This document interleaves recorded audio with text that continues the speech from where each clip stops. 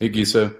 Uh, Thanks for joining me. And I guess I'll probably put a little intro on this before I publish. But it's good to have you today. I think the reason that I wanted to speak with you is just kind of my fascination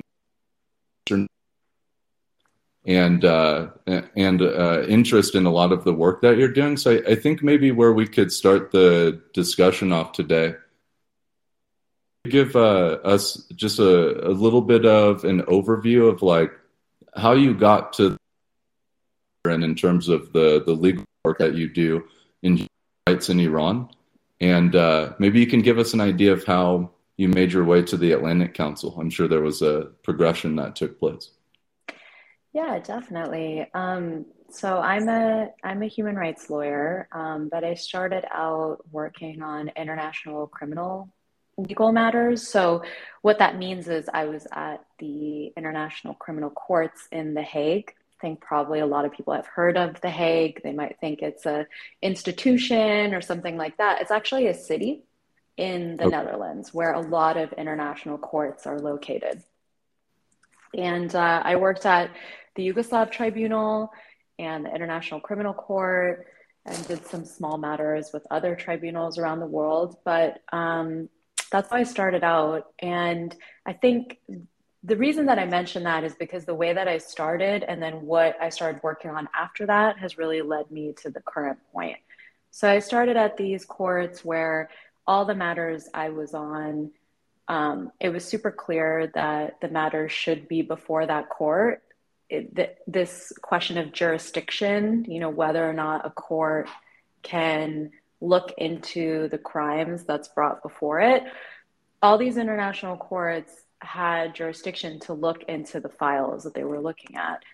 Um, After that, though, I'm Iranian American, so I can speak the language and I can interview victims and survivors in Persian from Iran, those who've been subjected to human rights violations.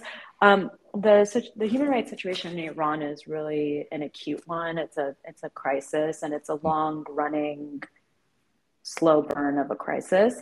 But I got into that work at some point. So after having worked on the former Yugoslavia, Kenya, different countries, I then started focusing on Iran. Hmm. And unlike what I was working on before, there was no clear path to hold human rights violators accountable. The Okay. reason for that is that the domestic courts in Iran are not willing, they're unwilling or unable to take these cases on because the state is usually the alleged perpetrator. And you can imagine how awkward that would be. So they don't tend to bring those cases. And then Iran is not a member of the International Criminal Court. Okay. So, barring any creative jurisdictional paths, there's not a clear way for matters that, crimes that happen in the territory of Iran to be brought before that court. And there's no other international tribunal that deals with that. Hmm. So, really, what we're looking at are national courts that have the ability to prosecute things that have happened elsewhere. And Okay. I can dig into what that means, but it's a newer kind of area. It has had a bit of a revival, something called universal jurisdiction, which may be familiar to some of your listeners, but it's had a bit of a revival in recent years. But the point is, like, there's not a clear path to justice. And so going from a situation in which we knew we're properly before court to having to become really scrappy and creative and think through how we can achieve justice on a file has been a major shift. And it's not only, I don't only work on Iran. I mean, Iran obviously is a personal interest for me, and there is a really acute human rights crisis there and an impunity gap. But this applies to other countries as well that similarly face these challenges. Syria is quite notable for this. The matters are not able to be brought before the International Criminal Court for different reasons. The domestic courts obviously aren't going to deal with it. But there's a lot of countries that are similarly situated, and we have to be creative about how we seek out legal solutions. Interesting, and that we can dig into in that arena. But But you're saying that your career has kind of taken you to different parts of the world, but you were born, and is Yeah. your family is from Iran? Yeah, families from Iran, still have a lot of family in Iran. Hmm. I myself am here, and unlike most people who are around, like, most of my Iranian friends actually were mostly born in Iran. I just by some quirk was born here, um, which maybe makes it easier to get through airports. I don't know, but other than that, not much of a difference. I mean, I was born in San Jose. I still struggle to get through airports. I hear you on that. Um, there, to kind of zoom out a little bit when we think about human rights violations, I'm sure that like a scope of like things that you come across maybe regularly or occasionally. Like if we were breaking this down for laymen, what constitutes a human rights violation, or what types of violations that a government might commit that hit your radar? Yeah, it's a great question. There's a lot of, there's a spectrum of what violations constitute. There are things like violations of the freedom of expression, assembly, association. Those are considered to be more civil and political rights. Then there are economic and cultural rights, which are a bit different.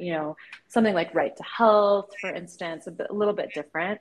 And then we have the more like the grave crimes, which is what I look at a bit more. So war crimes, crimes against humanity, genocide, torture, things that torture, murder, rape, the things that constitute crimes, underlying offenses for crimes against humanity as well. So, that's the way I view it. I mean, some things might be, for example, states shutting down all the free press. Mm-hmm. Well, that's not great, but then what if they're actually jailing, torturing, and killing journalists? There's a whole spectrum of what that means. No states around the world have clean human rights records. Mm-hmm. None. Not that I know of anyway, unless it's like a population of, 1,000 or something. Maybe a small island can get away with that. But most states do have violations on their record. I think the question for me is always the severity, the ability to redress that within a society. If there's a strong independent judiciary, they can look at crimes, even ones that are committed by states, and provide redress for victims and assurances of non-repetition and things like that. But if it's in a state that's not a democracy, is a dictatorship, doesn't have a free press, doesn't have independent courts, doesn't have a vibrant civil society, the prospects for that are much less. So the way I view it is that there's a whole spectrum of like from least severe to most severe human rights violations and atrocity crimes. And Iran is not doing so well on that list. And the countries that I focus on are doing well, they're doing terribly, right? So the countries on the list that I look at are doing terribly. And they don't have ways to remedy that domestically. So that's usually the type of situation I look at versus somewhere like the US, let's say, which also commits lots of human rights violations. A lot of those are dealt with in domestic courts. Some of those things that happen abroad are not dealt with, and that's a big problem, right? But there's different I would say there's different ways to approach these issues. And then the last thing I'll note on that is that with these situations where like more severe things are happening, a lot of times we find ourselves really trying to think through like what are prevention mechanisms as well. A lot of times I come in at the justice phase, which is sort of the accountability phase, but it's always retrospective, right? It's looking at what's happened. And I think a lot of efforts should really be focused on atrocity prevention, which is very much part of what I work on as well. But, I think as a planet, we're not doing so well on the prevention point at the moment. I could see that. You said Iran is one place that you're focused on, but are there other regions or parts of the world that you look at human rights violations? Yeah, so the project that we have going at the Atlantic Council, I wanted it to be at a think tank. So I had this idea because a lot of the litigation matters that I was working on, human rights litigation matters over the past decade plus, I realized that our efforts are quite limited by the legal framework. And Oh, so we have to change some of the laws in national jurisdictions and also internationally, as well as the mechanisms that enforce it, to really be able to seek redress for victims and survivors. So part of why I want to be at a think tank, because normally this kind of litigation work would be better suited, I'd say, to an NGO environment, which is really the environment that I come from, or if you're properly at a court, a tribunal, or a domestic prosecutor's office. But the reason I thought policy was important is because that's how we're going to get the laws changed. mhm. So a lot of the work of the project focuses on looking at what the laws are on the books in the US, Canada, European countries, and elsewhere. And by the laws, I mean the laws that have some sort of extraterritorial application where they could hold human rights violators that commit acts in other countries accountable in their national jurisdictions. So that's a big part of the work. And while, of course, I focus on Iran, and we also have a Syria accountability project. I have a lawyer who joined our program she's amazing, and she's a Uyghur human rights lawyer. So she's looking at the situation of the Uyghurs in China, Mhm. which sits quite differently to Iran or Syria, and that China has incredible global reach and economic power. So the way we deal with that is different. Mhm. Then we also look at Latin America, Venezuela, Nicaragua, and there are some matters that we're dealing with respect to Belarus, Okay. Ukraine, and so on. So that's the global reach. But I myself focus a lot on the Iran file because, frankly, not a lot of groups are really looking at the legal side of things. A lot of international justice groups, there's limited resources and time, and Iran is very politically complicated, and I think that can be challenging. It's also not a conflict situation, which is a good thing, but Mhm. that does position it a bit differently to some of the other situations that folks are looking at. Okay. And you say so typically they don't participate in anything that you use the International Criminal Court. So then you also said the domestic courts aren't necessarily an effective way of holding the state accountable, but you mentioned like a national court system or like some new structure of Yeah. that? So the domestic courts in Iran are not a reliable forum to seek justice. And that's because the courts are not independent. They're largely controlled by the intelligence ministry. There's a lot of improper fiddling with who counsel can be, and fair trial rights are not observed, especially in politically sensitive files. So the domestic courts in Iran are not any kind of reliable forum for that. What I mean by national courts is the national courts of other states, so states outside of Iran, can actually deliver justice. We have our first ever universal jurisdiction trial against a former Iranian um, official in Sweden. That Okay. started in August and it'll conclude in April. And it's for war crimes, murder.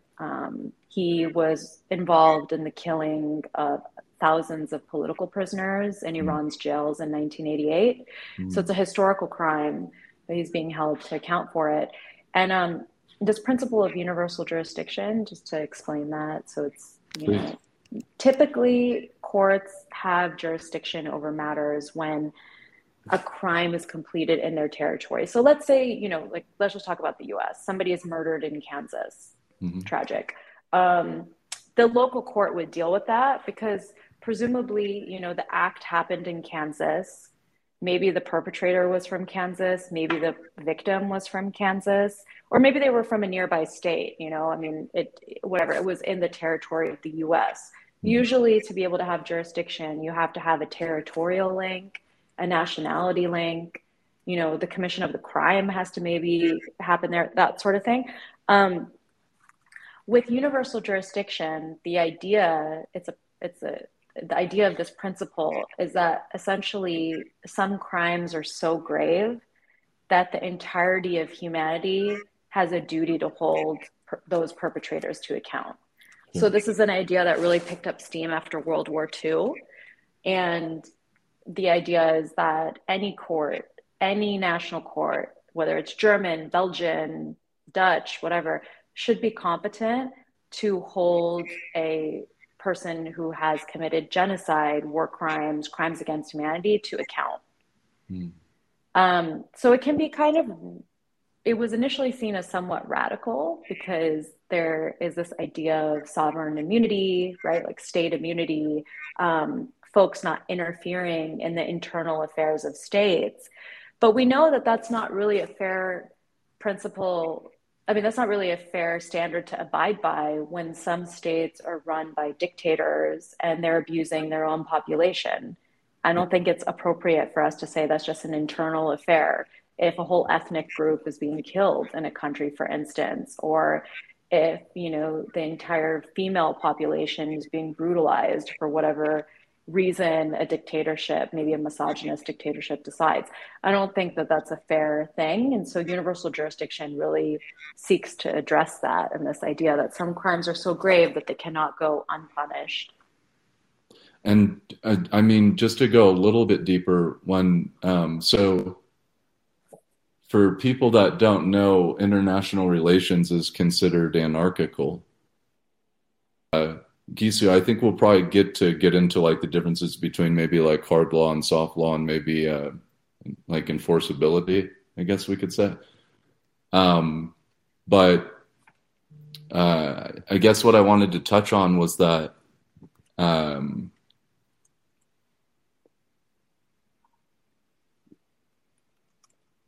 states can defend themselves by, you know, claiming their sovereignty.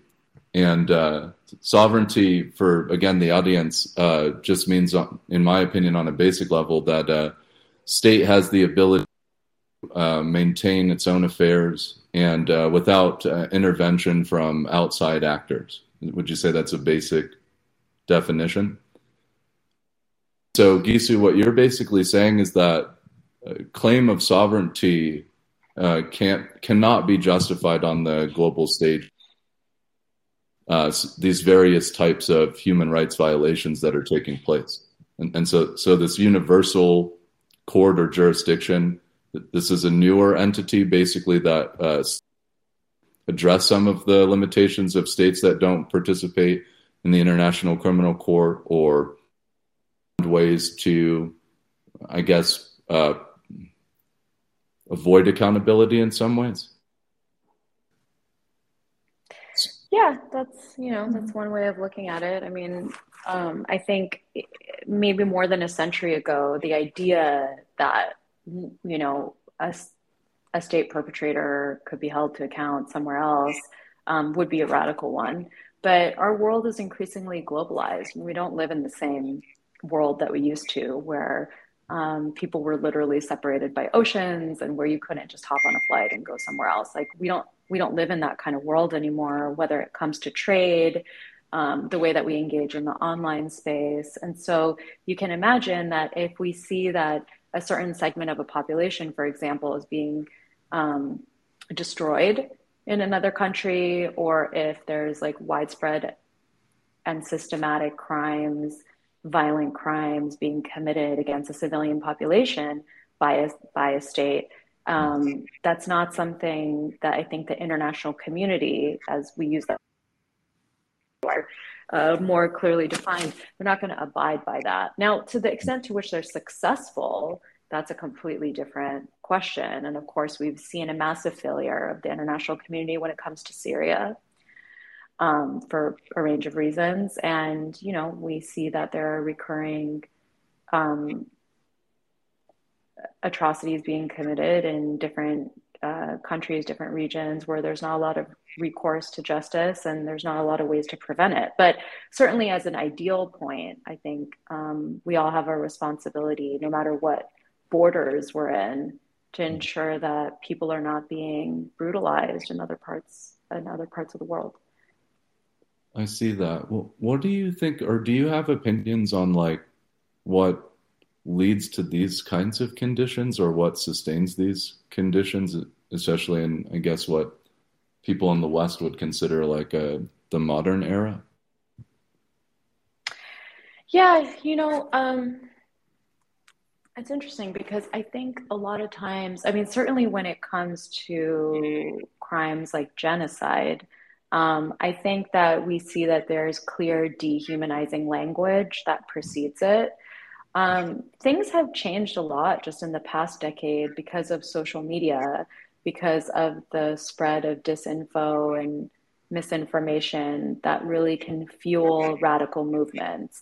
I think radicalism is tied hand in hand with these kinds of abuses. I think anytime we see the rise in radical rhetoric, especially the othering of groups, is when we start to run into these problems. And what is interesting for me is not only looking at who are the state actors that are responsible for things that directly befall their own civilian populations, but also looking at how other countries play a role in that. So, for example, a lot of countries in the West are quite happy to issue statements condemning violence that they claim is, miles away, but they bear direct responsibility for either supplying the arms that go to fuel these conflicts or providing other financial means by which these conflicts are fueled, or really providing diplomatic cover or encouraging, one man dictatorships over democratic movements. We've seen that time and time again. And so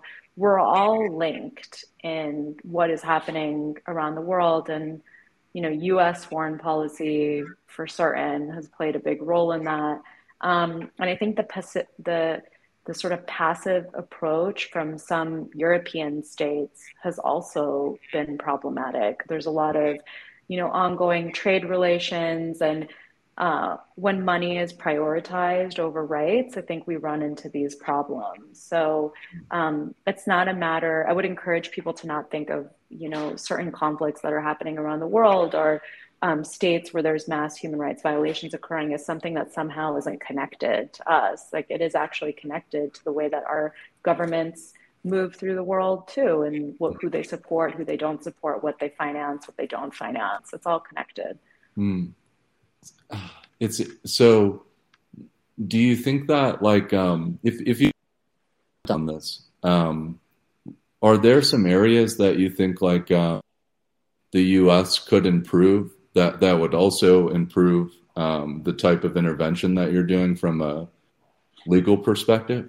Like, are there different ways that people in America could just think about the kind of influence that we have on conditions of the world? I mean, is it too utopic to like consider if Americans realize that we still have the most powerful currency in the world, that we power globally in a way that no other country on the planet is able to project that power, that we have like institutions like the IMF that are a lender, and there's tons of academic study that's extremely rigorous that talks about debt for states that are already struggling. And I mean, like, is there like things that could be done differently, maybe in Washington, just on a basic level, that could help aid the kind of work that you're doing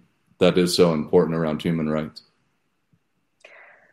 Well, that would be an entire other podcast, honestly. I mean, we could go on for hours about what should be changed in terms of DC's approach to foreign policy.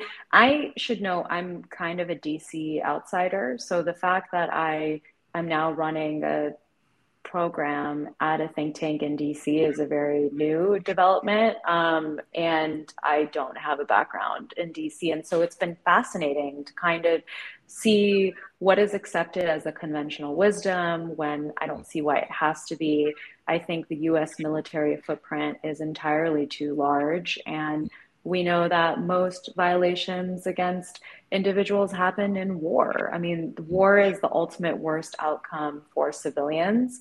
Um, there's different shades of arguments on when, military options are required for responsibility to protect or things like that. I'm not going to get into all of that, but reducing our military footprint would be an initial, very good place to start. Mhm. Not propping up dictators just because they're US allies would be a great place to start. Sure. But what I think could be really concrete for this discussion, which, as far as I understand, is not happening, but I do hope that it happens in the future, is that the US never ratified the Rome Statute, Mm. which is the document for the International Criminal Court. So we're not a Okay. member of the International Criminal Court. That puts us in the company of countries like Iran. Mhm. It's not good company to be in. Let's put it that way. The non-ratifiers are a smaller list, and they're not a list that we should be on. Now, I understand that, a lot of that reason is because of the concerns about U.S. service members being prosecuted. Again, that goes back to our large military footprint. Mhm. And the idea is that the U.S. is quite capable of holding those individuals to account themselves in our military courts. But then we saw decisions like during the Trump administration to let a Navy SEAL who had been convicted of war crimes by our courts go. Well, that's not going to give us encouragement around the idea that the US is capable of handling when its own armed service members commit war crimes. It's just not going to help. I think sometimes the US is in a place where they're more supportive of the efforts of the International Criminal Court. So behind the scenes, they'll help. I mean, notably during the George W. Bush administration, they actually worked a lot behind the scenes to on the Sudan file and to work to get an indictment against Omar al-Bashir, who was formerly the head of Sudan. But during the Trump administration, there were outright visceral, super hostile attacks on the court. And that doesn't actually serve the interests of international justice. And it looks like then the US is not in a position to be taking any leadership role when it comes to justice, human rights, democracy, and the rest. So it's not a good place to be in. And I think that they would the US government would do well to try to be more supportive of those efforts and really reconsider its position on not ratifying the Rome Statute. Mm. So in this somewhat post-Trump era, because I think you said your career spans at least a decade. In this post-Trump era, do you feel like the way that people interact with you from different parts of the world has shifted, or do your peers talk about like if perceptions abroad are different now than maybe in 2010? Just about the United States in general? Yeah. So when I first went to The Hague, it was during the George W. Bush administration. And I think the view of America was at an all-time low. I think I've often gotten a pass on the America question because I'm Iranian American. My name doesn't read as what I think historically at least was considered to be American. My name isn't like Susan Smith or something like this. So, obviously we know that's changing and those views are evolving, but what I think what most people's conventional wisdom is, including abroad, about what an American looks like or what their name sounds like.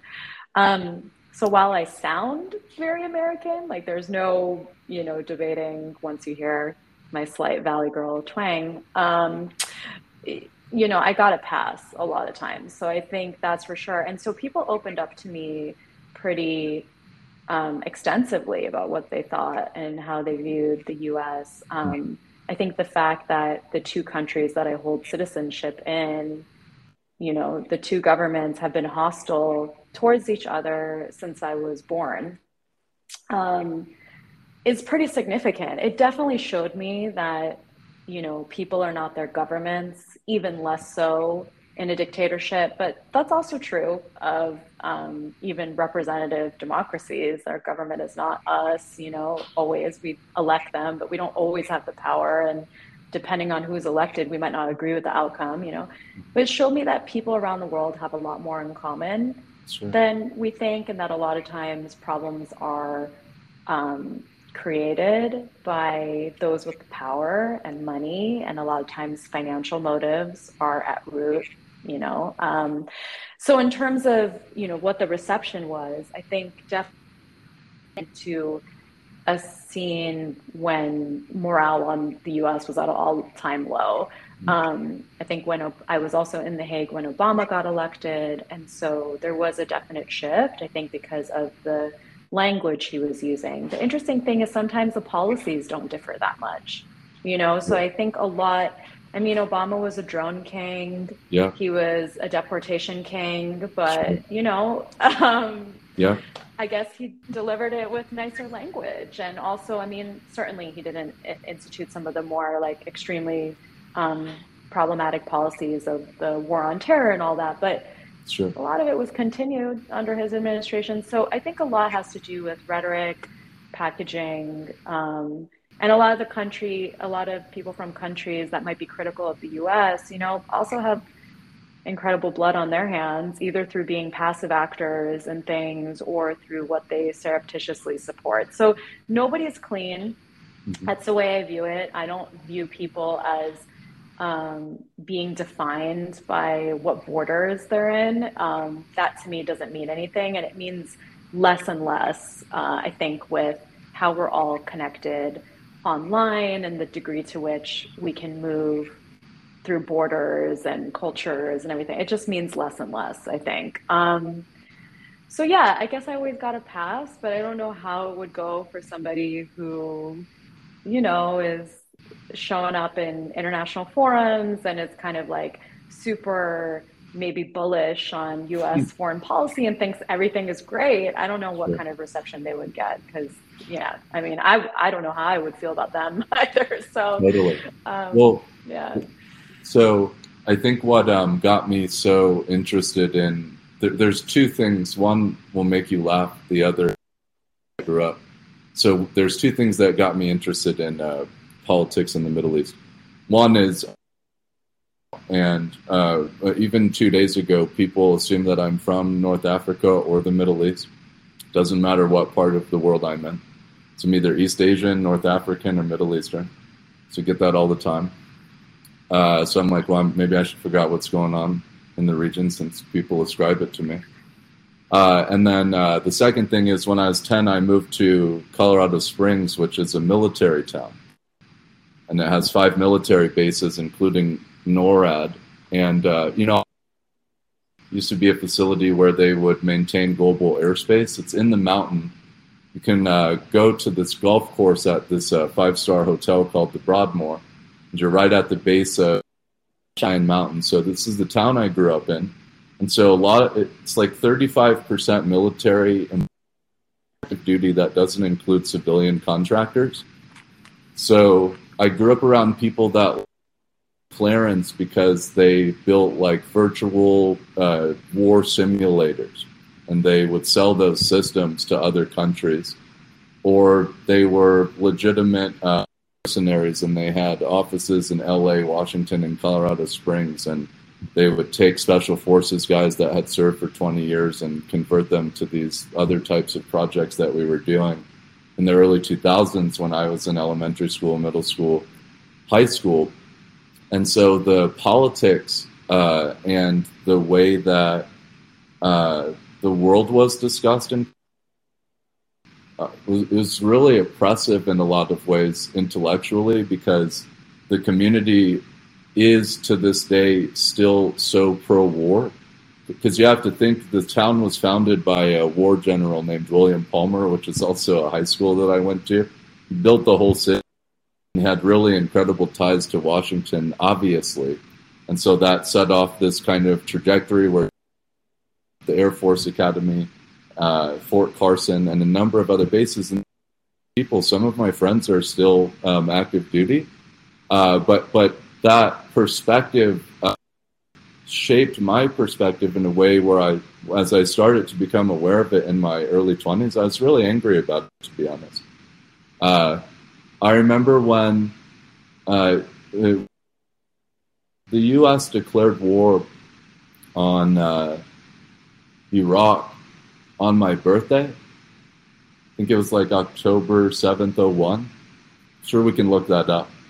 And I remember in Colorado Springs, everyone was cheering like that. Like that was. I didn't realize that the president got no formal approval anywhere, not even from the UN Security Council. I didn't know how all of these things were set up. I just knew that my neighbors were making, tens of millions of dollars, hundreds of thousands of dollars off of the war machine. So it actually, over the years, even down the street, I can see Ball Aerospace headquarters in Colorado, but it actually gave me this distaste for the air defense industry. And my audience knows that I'm pretty outspoken. Develops, I'll become somewhat of a corporate activist. Even though it's not as important as the work that you're doing in human rights, there are things about corporations. So then this kind of led me on this path to understand more about international political economy and the ways that not just government but corporations interact around the globe and how that influences politics and policy and so forth. But I think a lot of people hear the word feminism and they trivialize the meaning of it. Do you have a working definition or like what an authoritarian regime is, just on a basic level? Yeah, I mean, layperson definition, not like the formal definitions that you can find online, but layperson definition is when, in my view, is when there's no freedom of speech, there's no freedom of assembly, association, there's a one-party or no-party system, and there's, theocratic, oligarchic, like whatever you want to say, but there's usually one man rule or one group of crony rule. Mm-hmm. It could be a man or a woman. Just tends to usually be men somehow. I'm sure that will evolve as equality evolves. We'll see more women dictators rise to the fore. It's just a matter of access, honestly, I think. Sure. I think that's how I would define it. It's when you feel like you cannot say anything in a state that expresses a different kind of opinion without worrying about a repercussion. So it goes from people who are, from the government. So it goes from people who are, not even activists, who are just maybe speaking their mind on social media. If you live in an authoritarian state, probably a lot of your social media apps are blocked. Mm-hmm. Probably there's websites you can't visit online because the government has decided that you're not allowed to, and there's strong censorship. If you're somebody who actually takes an active role in trying to challenge that state, then you're going to be put in jail, tortured, killed, convicted on trumped up charges, all of that kind of thing, disappeared.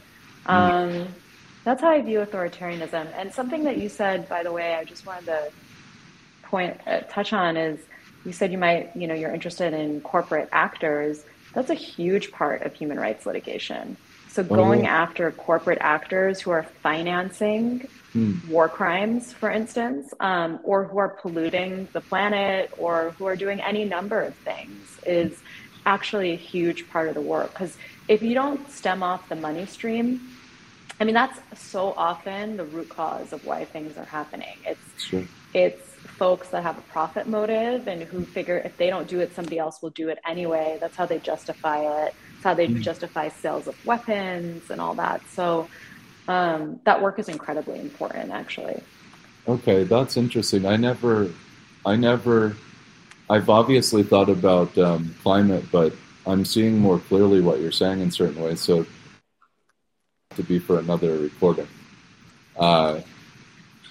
Okay, so just to kind of tie this,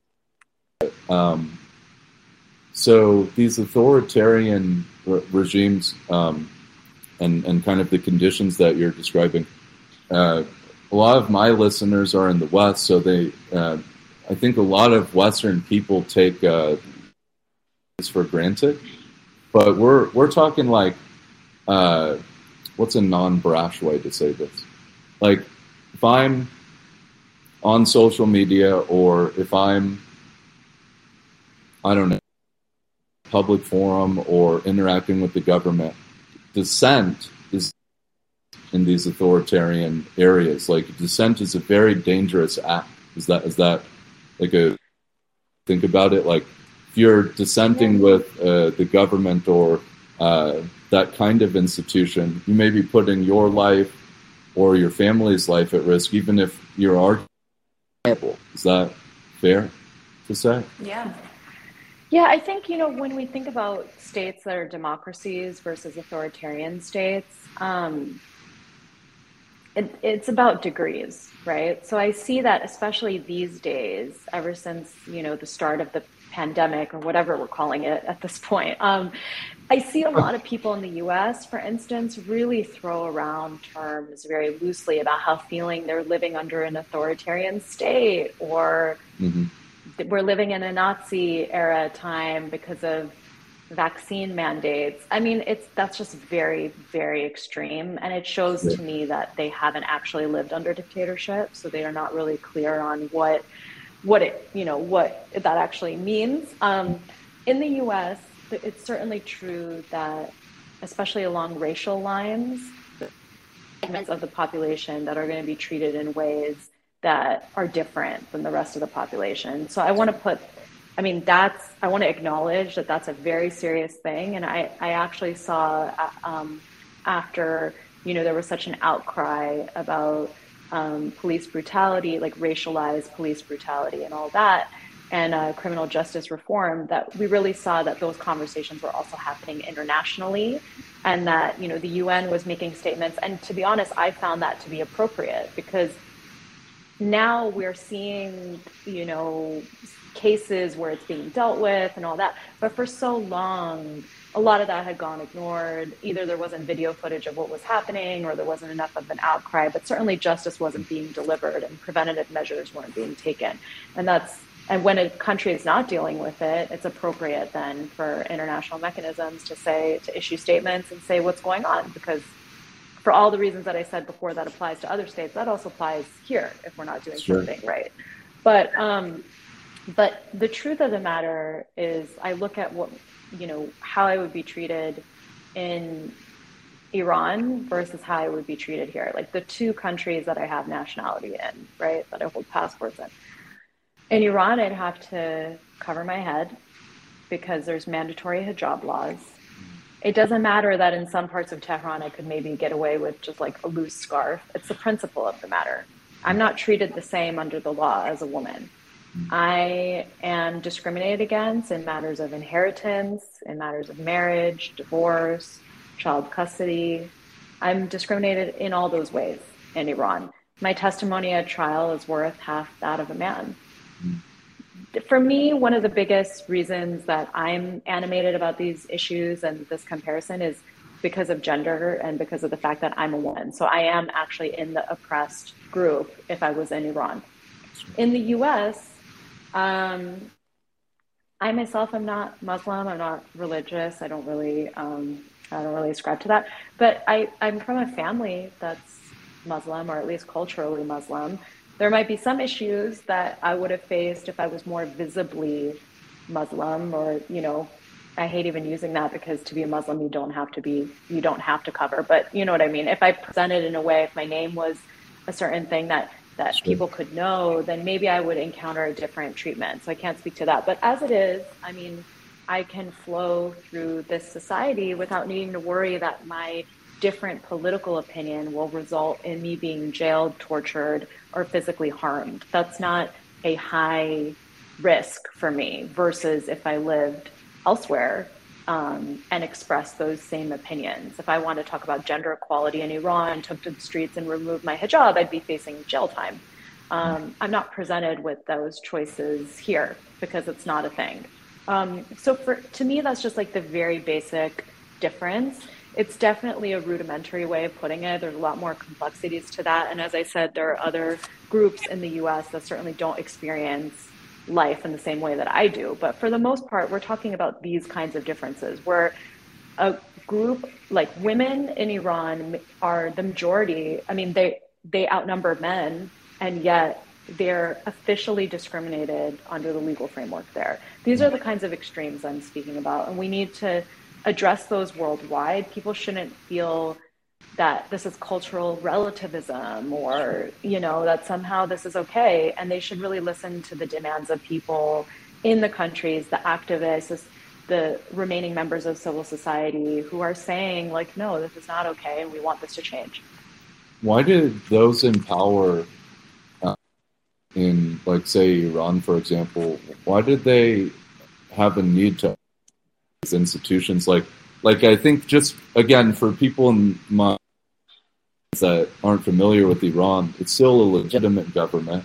In some ways, you could still consider it a regional hegemon.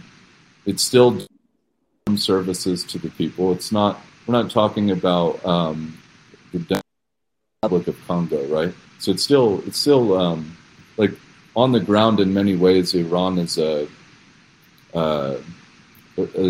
successful country, if you will, economically, right? Regionally. So why does a state that has the power to like make great positive change in the region, like why do the people in power not see benefits to that? Well, I think every country is different, and we could probably go through all the countries in the Middle East and North Africa and point out their, governance models. But in Iran, it's a theocracy. So because the animating ideology is Islam, and because they uphold to a very strict version of that, and they have adopted Sharia law which is Islamic law, as the law of the country, that's why you have these extremes that are enforced legally. It's true that Iran is a functional state. I mean, it's not a failed state. It's not like, we're not talking about a failed state, but some of their choices have definitely been poor ones, because aside from the human rights violations, the atrocity crimes, and all the reasons that I think that they should not be governing the country, I think we need democratic representative leadership in the country, and most activists in the country agree with that. But aside from that, their support for terrorism in the region has, whether people agree with this or not, has landed them in the bad books of the US. And that has consequences, because the US currently holds a lot of financial power. And so there's like real questions around, how smart of a decision is that? Even if you're somebody who is an ardent anti-imperialist and you think, Iran is so great because it's a thorn in the side of the US, completely, of course, disregarding the fact that Iran is brutalized, the Iranian state brutalizes its own people. And so they're nothing to be excited about. They're not like champions of anything, really. But even if you're excited about this anti-imperialist kind of bet, how is that sensible? How is it sensible? Maybe you think the entire global financial system should change. Well, that's great, but we're not there. Cryptocurrency is currently not like the main form of money exchange, so these things are going to matter. And if you're on the bad books, then you're going to be cut off from the financial system, and it's really doing a disservice to the people. So I think the way that I always view, so like economic sanctions, for instance, I'm not a proponent of broad-based economic sanctions, because I don't think they actually surgically target who should be targeted and who should be held accountable for violations, and often slow burn impact on the people who end up really suffering. So I don't see that as a really great model. But even if you were to be, even if you were looking at this situation and thought, well, I'm against economic sanctions, this and that, the state that I think should really be interrogated on its policies is actually the Islamic Republic, because they know what's going to happen. They're saying, death to America, this and that. They're going to land on these lists. And so the question is, why do you think, like, as a smaller power, that you're gonna, I think this goes back to international relations and the things that, that you study and know about, but when it comes to this kind of system, like, why would you think that's a good choice? Your ideology is, all encompassing and kind of trumping what the best interests of your people are. Mhm. So that's my main qualm with them, is around their commission of human rights violations and atrocity crimes. If they didn't do that against their own people, then we would be having a different discussion. But they're also really, I mean, they're not providing the services that they need to provide to their people. All my contacts in Iran and family are suffering from massive inflation as a result of sanctions.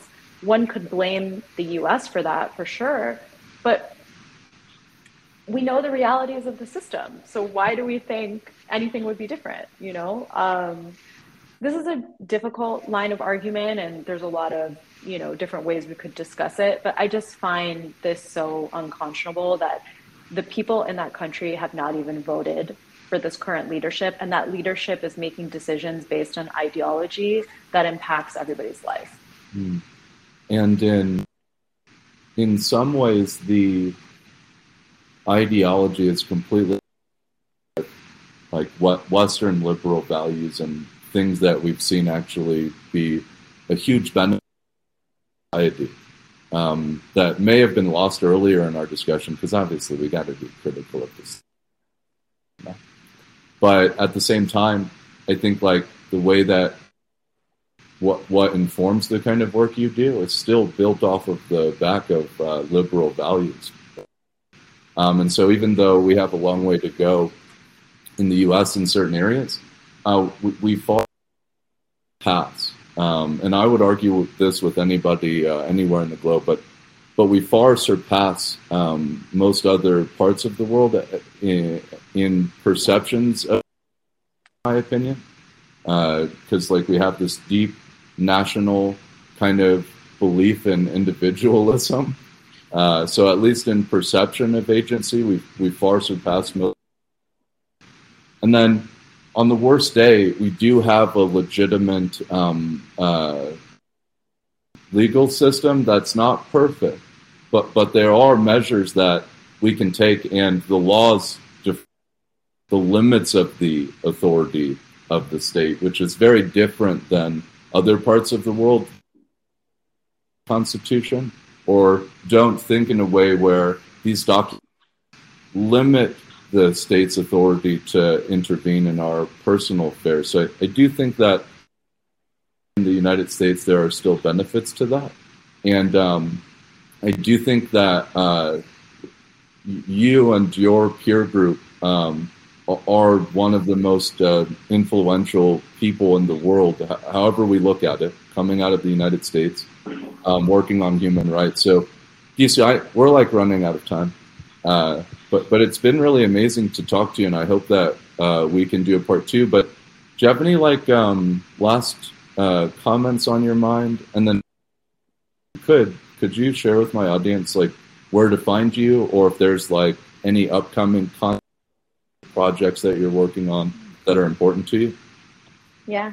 So I'll just close out with this values question, because I think it's one that comes up a lot and it's really interesting. And what I would argue is that the Islamic Republic of Iran's values are not even in step with the young generation in the country that has been, Iran has an incredible rate of internet penetration. So they were one of the early adopters of the internet, explosion in the blogosphere.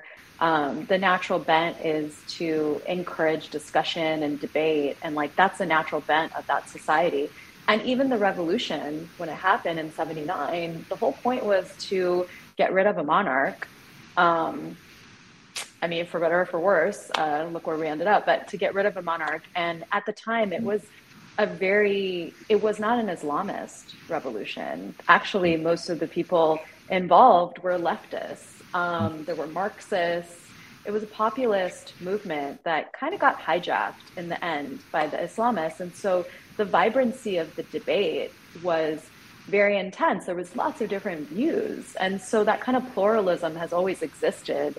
But sadly, it got stamped out. But it doesn't reflect how the people are. And we also see something that happened in Saudi Arabia, for instance. I mean, Wahhabism became the dominant religious ideology because of the House of Saud, but prior to that, there was vibrancy even in the debates among different Islamic schools of thought. So I think these are not, to me, these are not only Western values; they're just values. We also see it in like old documents from like China, a fantastic, great empire. You know, it's just the way that it's then been interpreted into state rule. And so I feel like that's a process, but we can rely on the people to naturally gravitate towards, wanting to be able to have some degree of autonomy. Of course, some societies are more collective in nature. They have a different maybe approach. I'm thinking of maybe not in Iran necessarily, but certainly we see that dynamic in East Asia and so on. But